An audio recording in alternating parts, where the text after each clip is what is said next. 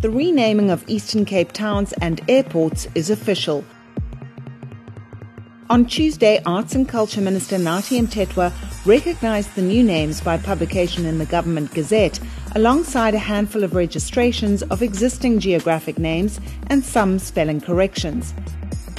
Port Elizabeth Airport, East London Airport, Port Elizabeth itself, Uitenhage, King Williamstown, Maclear all have new names.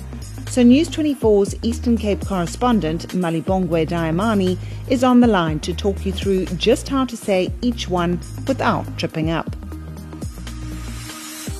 Port Elizabeth is Gqeberha. Gqeberha. Gqeberha. I'll say it one more time. Gqeberha. Port Elizabeth Airport, however, is now called Chief David Stearman International Airport. It's named after a Khoisan chief. East London Airport has been changed to King Paulo Airport. Uitenhage is now Kariga. King Williamstown is now Qonce. Qonce. I'll say it again. Qonce. And Maclear is now Nqanqarhu. Nqanqarhu. Nqanqarhu. And that's how you pronounce these new names.